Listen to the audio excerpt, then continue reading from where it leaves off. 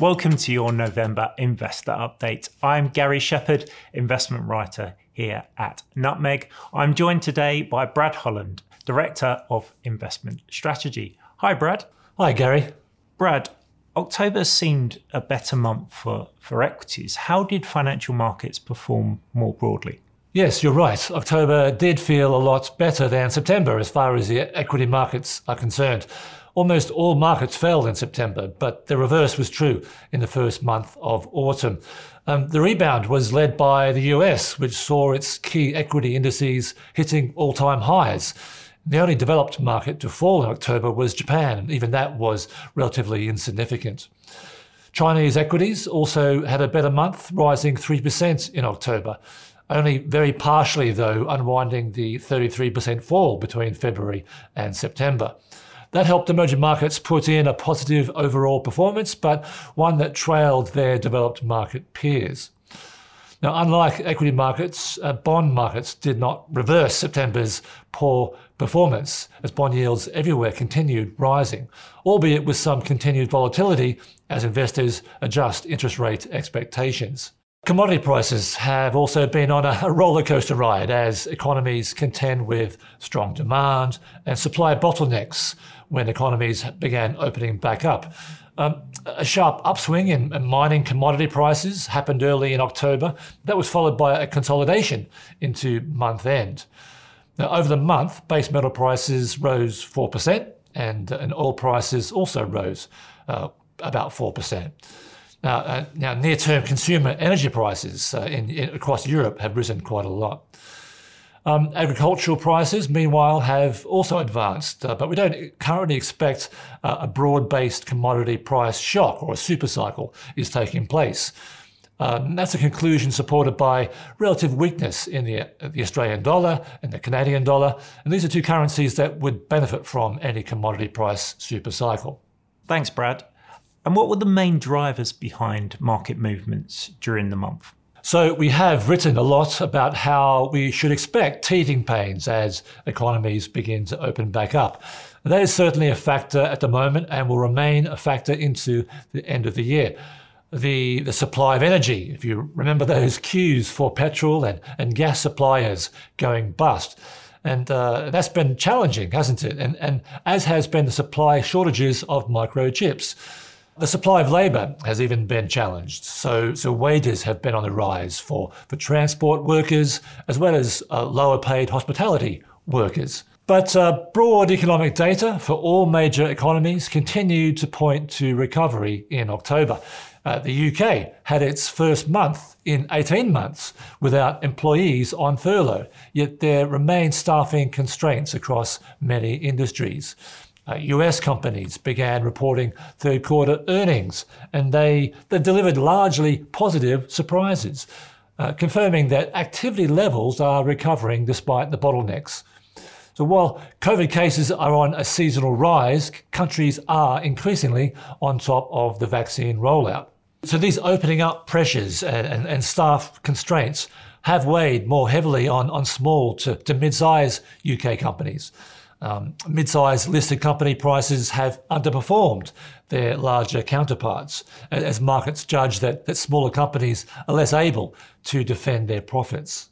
You wrote a blog last month around some of these economic teething pains.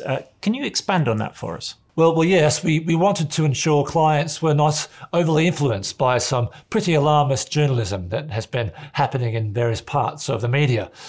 The ugly word stagflation has been bandied about a lot. So we wrote about that and our position on that. Now, so stagflation happens when inflation is going up, even though economic growth is weakening. Yes, inflation is rising. We've been expecting that. And central banks are talking about the need to remove their very successful stimulus measures. And that will mean raising interest rates and slowing down other liquidity programs. So yes, inflation is going up. And yes, too, the rate of economic growth is slowing. But it's slowing from an unsustainably fast pace caused by the end of lockdown. This rush of growth is partly responsible for the bottleneck issues that we're experiencing. A slower pace was always expected, and more to the point, it's very welcome. Nutmeg's underlying growth expectations remain strong in the UK and the US, so stagflation is not at all how we would characterise the outlook. Inflation will continue at a modest pace in response to the continued cyclical improvement in economic growth. Thanks, Brad. So against this economic backdrop, how did the Nutmeg fully managed portfolios perform during October? Lower risk portfolios rose by around 0.7%. Middle risk portfolios with a broader mix of equities and bonds, they rose around 2.1%. And higher risk portfolios, mainly equities focused, rose 2.7% in October. For the socially responsible portfolios, it was a particularly strong month given the large outperformance of some key stocks, notably Microsoft and Tesla. And that meant lower risk portfolios rose 0.9%, middle risk SRI portfolios rose around 3%, and higher risk SRI portfolios rose around 4.5% on the month. And given everything that's happened lately, have you made any changes to the Nutmeg fully managed portfolios? In September, we opened a position in US financial companies, which we expect to do well as interest rates and bond yields rise. Well, we added a small amount to that position in October and took the opportunity to add modestly to our US dollar position. Finally, this month's client question comes from Danielle. We're in the midst of another earnings season for big tech. Should we be concerned about potential overvaluations in the space, and what could happen to financial markets more broadly if they were to reverse? Well, you're right, Danielle. Third quarter earnings are in the process of being released, and yes, tech stocks have been producing good profit results, although less than half have reported as of this video. Your general point is right, though, including Amazon and along with the IT category of the S&P 500 index, all those stocks make up about 1/3 of the large company index. And that's the level we saw at the NASDAQ bubble when it burst back in the year 2000. So what's different now? And you've actually given the answer, Danielle. Company earnings. The thing lacking back in 2000 was profit and cash flow generation. Today, these stocks have become entrenched in the new economy, and their profit margins have been relatively wide for a long period of time. So this is the key. How long-term are these profits? But clearly, in the near term, even the major tech businesses are exposed to the supply chain bottlenecks and labour shortages, as the earnings disappointments for, say, Amazon and Apple this past week have showed. But medium term, we continue to believe these companies will benefit from a secular trend. They are very high margin businesses. Amazon is 40% of sales margin. And their current valuations have been built up over 15 years, not the 2 years as in the 2000 bubble.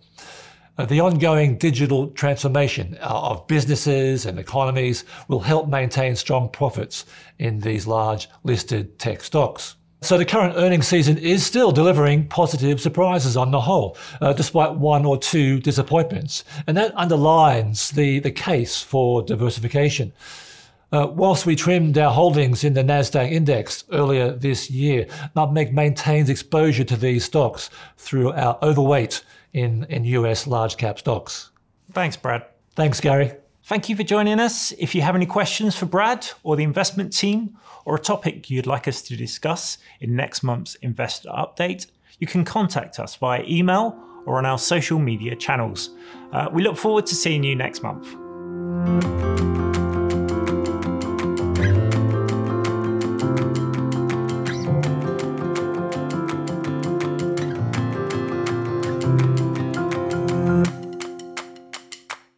More information about this update is available in the description. As with all investing, your capital is at risk. The value of your portfolio with Nutmeg can go down as well as up, and you may get back less than you invest. Past or future performance indicators are not a reliable indicator of future performance.